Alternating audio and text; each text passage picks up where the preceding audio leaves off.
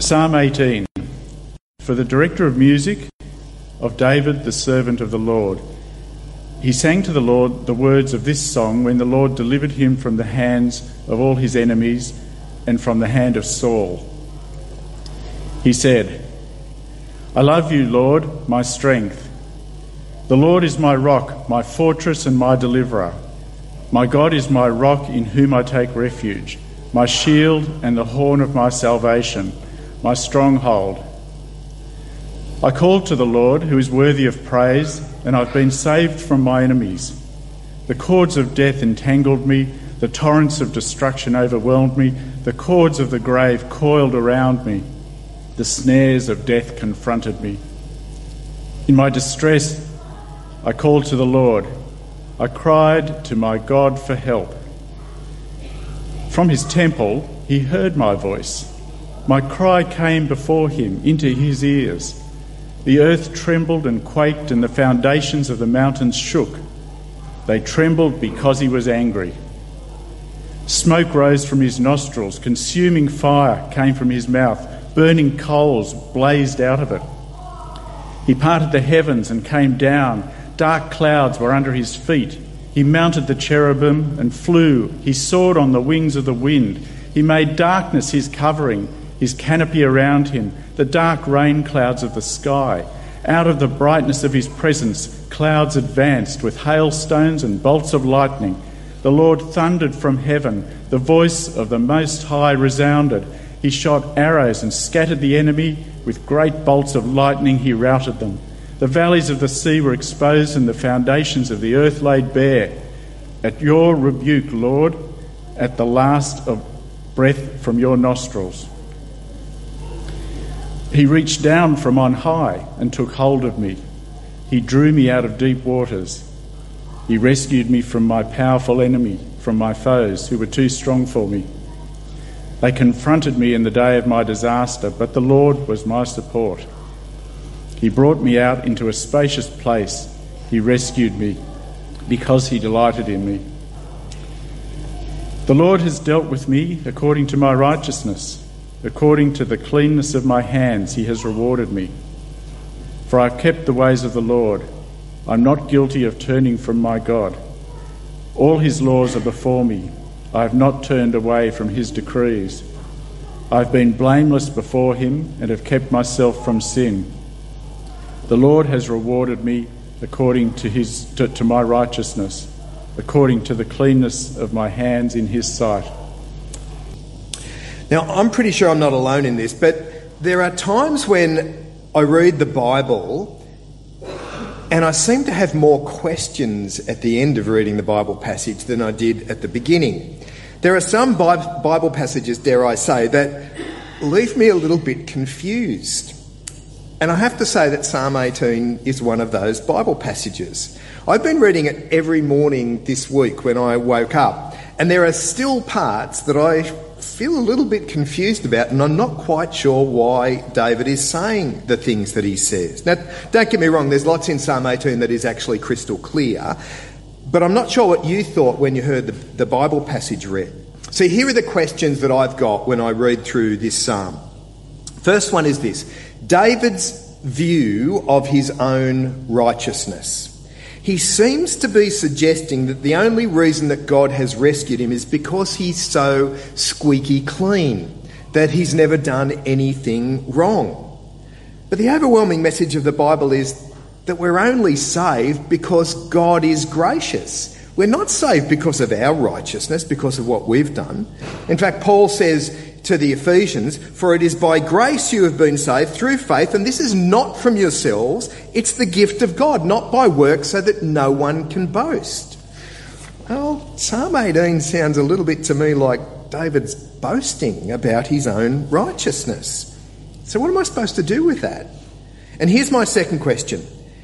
How am I supposed to understand all of the violence that we read about in this passage? David talks about pursuing and crushing his enemies. I mean, I hear Jesus saying I'm supposed to love my enemies and pray for those who persecute me. But David seems to be perfectly comfortable with the idea of just destroying his enemies. How am I supposed to understand that? Well, They're bits we'll be looking at, but let's try some of the easier parts to start with. This is a psalm that has a pretty clear setting. You see it there, that little inscription just above verse number 1, if you've got your Bible open in front of you. For the director of music of David, the servant of the Lord, he sang to the Lord the words of this song when the Lord delivered him from the hand of all his enemies and from the hand of Saul, he said. And then it goes on with the psalm. This psalm actually comes up twice in the Bible. It comes up here in the book of Psalms, but it also comes up in the book of 2 Samuel. And it comes up right towards the end of King David's life. See, this psalm isn't really talking about one incident where David got rescued. When you see what it says in 2 Samuel, it seems to be suggesting that it's a summary of his whole life. But the other thing that the psalm that does make it a little bit easier for us to understand is that the psalm has a very clear structure. Let me show you what the structure is. Bible commentators talk about a chiastic structure. A chi is across the X letter in the Greek language, so it has that kind of a structure to it. There are the outside parts, the beginning and the end of the psalm, where David sings God's praises. Then there's the main part of the psalm where he talks about God's deliverance. And it actually happens in two different ways. First of all, it's from God's perspective, how God has delivered him. But then down in the second part, it's about how David reflects on God delivering him and retelling that story. The description of God rescuing him is all of the language that you see there in verse 7 about the trembling and shaking of the earth, foundations of the mountains shaking, smoke from God's nostrils, fire from his mouth, hailstone, lightning, thunder. It's a pretty incredible picture of a powerful God who's stepping in to rescue David. And it's the way that God gets represented in the pages of the Old Testament. I think sometimes we can end up having too small a view of God.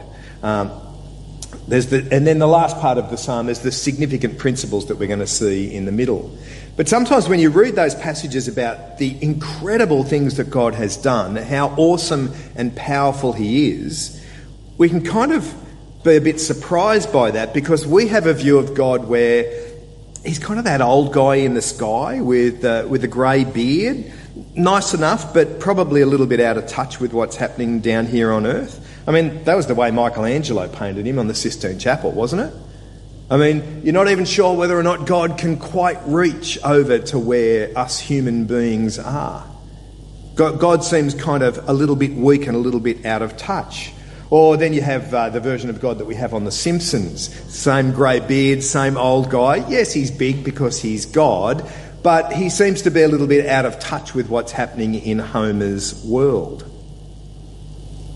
But the God that we have is a faithful God who is powerful, a God who doesn't have to struggle, that he is perfectly in touch with what's happening in the world that we live in. We have to make sure that we don't try and create a God who's a little bit less than he is. Don't try to minimise God's power or authority. Don't try to drag him down to where we are.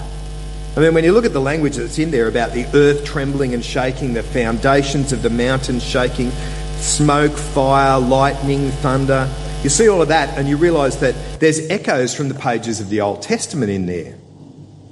Echoes about the earth shaking and trembling when the people were rescued from Egypt. Or the hailstones and the lightning and the thunder that we read about in this psalm, that sounds just like when the people were entering into the promised land and God giving them the land. See, David's actually remembering that God's been there all the way, not just through his life. He's been there right throughout the history of Israel, guiding and rescuing and protecting them. But the image of rescue that we get in the psalm suddenly becomes very personal. If you have a look at verse number 18, look at what David says. After fire and thunder and earth shaking, it says this: he reached down from on high and took hold of me. He drew me out of deep water. And when you get to the second deliverance passage, we see it again from David's perspective, and the same thing, that he attributes God to being the one who's rescued him and saved him. He doesn't want to boast about anything that he has done. So what do we do when we come to those middle bits, those significant principles, those bits in the middle of the psalm? Now, if the psalm was written by King David, and if it was written towards the end of his life, well, it would seem to me that what he says in verse 24 is a slight exaggeration. The Lord has rewarded me according to my righteousness, according to the cleanness of my hands in his sight. Really? I mean, does he really want to play that card? This is the guy who committed adultery with Bathsheba. This is the guy who arranged for Bathsheba's husband to be killed in order to try and cover up his adultery. Does he really want to play the card of his own righteousness, of his own clean hands? But I think we have to be careful not to misunderstand what David's saying here. When we see the parallel verses to this section, it says this in verses... if you have a look in your Bible, verse 25.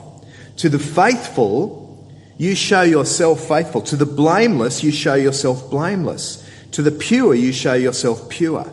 But to the crooked, you show yourself shrewd. You save the humble and bring low those whose eyes are haughty. I think David's saying God is perfectly fair and just when he judges. And remember, following on from David's adultery with Bathsheba, well, he did experience God's judgment. He felt the consequences of his sin. And I think the general principle being outlined here is true. Those who are faithful in their relationship with God, ultimately faithful in their relationship with God, God will be faithful to them. What David is expressing in verses 20 to 40, as his life is coming towards an end, is that he wants to go God's way. He wants to live a faithful and obedient life. Now that just leaves me with one more kind of confusing thing, confusing for me anyway. What do we do with all of the violence that's talked about here? Well, I think there's a couple of things that we need to be clear about first. The first one is this. A large part of our discomfort with the violence that we see, not just here, but in the Bible generally, is because we live in a society that's been profoundly shaped by Judeo-Christian influences. The laws that we have, the judicial system that we have, they're based on principles of justice and fairness, principles that are drawn from the pages of the Bible. That's what most certainly is the case. It was most certainly not the case at the time of King David. David lived in a world where might is right. The one with the most powerful army is the one who rules the day. And part of God establishing his kingdom and establishing the society that he had was that justice and fairness would be a part of that, a concern for the defenceless and the outcast. God was establishing a kingdom where his people would be different from all of the other nations around them. But at the time of David, those other nations were very different to the values that God wanted to see. God's kingdom, the one that essentially began with King David, is really just a shadow of the kingdom that God was going to bring in with Jesus. A kingdom built on justice and humility and on loving your neighbour and on caring for the poor and the needy. But the world around David was one where might is right and winner takes all. And the most powerful person gets to decide what is right and wrong. David's kingdom was to be totally different to that. But more than that, the removal of the people from the land, when God ushers in his people into the land that he's giving them, here's what we read in the book of Deuteronomy. It says this: "It is not because of your righteousness or your integrity that you're going to take possession of the land, but on account of the wickedness of these nations, the Lord your God will drive them out before you." God says that he's going to drive these enemies out because they are not living the values that God would want to see from his people. There's a sense in which David's battles are in fact God's judgment on those nations around them.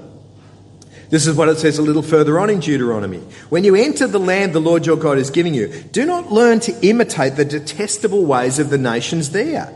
Let no one be found among you who sacrifices his son or daughter in the fire. And because of these detestable practices, the Lord your God will drive out those nations before you.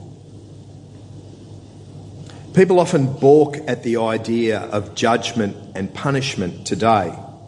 They think it's a little unfair that God would judge people. What right does God have to do that? But let's keep a little bit of perspective here. This is God's world that we're living in. And those who are part of God's world are answerable to him for the way that they live their lives. If they reject God, if they choose to live in a way that's going to be offensive to God, then surely God's got the right to judge and to punish. I don't think anyone delights in the idea of judgment or punishment, but deep down, everybody wants justice. Everybody wants the scales to be balanced. And when we see evil and injustice in the world, we want to see it made right. Looking through the news just recently, I wasn't aware of this. There's a war taking place at the moment between Ethiopia and Sudan, and Eritrea is caught up in that as well. In the last 12 months, somewhere between 20 and 50,000 innocent people have been murdered. That's a horrifying thought, isn't it? People who had no part in this war, who wanted nothing to do with it, have been killed. I mean, tell me that you don't want to see justice in that situation. Or remember when those schoolgirls were kidnapped in Nigeria, 300 of them, taken away from their school, taken away from their families. Tell me that you didn't want to see justice. Tell me that you didn't want things to work out the right way there. And when we hear about governments around the world being corrupt, the example of Zimbabwe is the one that's close to our heart. That government ministers disappear with millions of dollars. That Mugabe himself, they estimate that he probably got away with around $2 billion in a desperately poor country. We want to see justice. We long for it. We pray for it. That's what we're saying when we pray, thy kingdom come, thy will be done on earth as it is in heaven. We want the wrongs of this world to be made right. We want to see those who perpetrate evil punished. But if you don't like the idea of judgment and punishment and rather would just see people forgiven, well, you're actually not alone in that either. Because that's God's overwhelming preference. This is what it says in 2 Peter. The Lord is not slow in keeping his promise, as some would understand slowness. He's patient with you, not wanting anyone to perish, but everyone to come to repentance. And that's what Jesus himself said, wasn't it? For God so loved the world that he gave his one and only Son, that whoever believes in him shall not perish but have eternal life. For God did not send his Son into the world to condemn the world, but to save the world through him. The God who will one day right the wrongs of this world, the God who will one day see justice come to this world, sent his Son not to condemn the world, but to save the world, to enable us to be forgiven. Our God is a powerful God, and our God is a just God. And above all, our God is a loving God. For God so loved the world that he gave his one and only Son, that whoever believes in him shall not perish but have eternal life. For God did not send his Son into the world to condemn the world, but to save the world through him.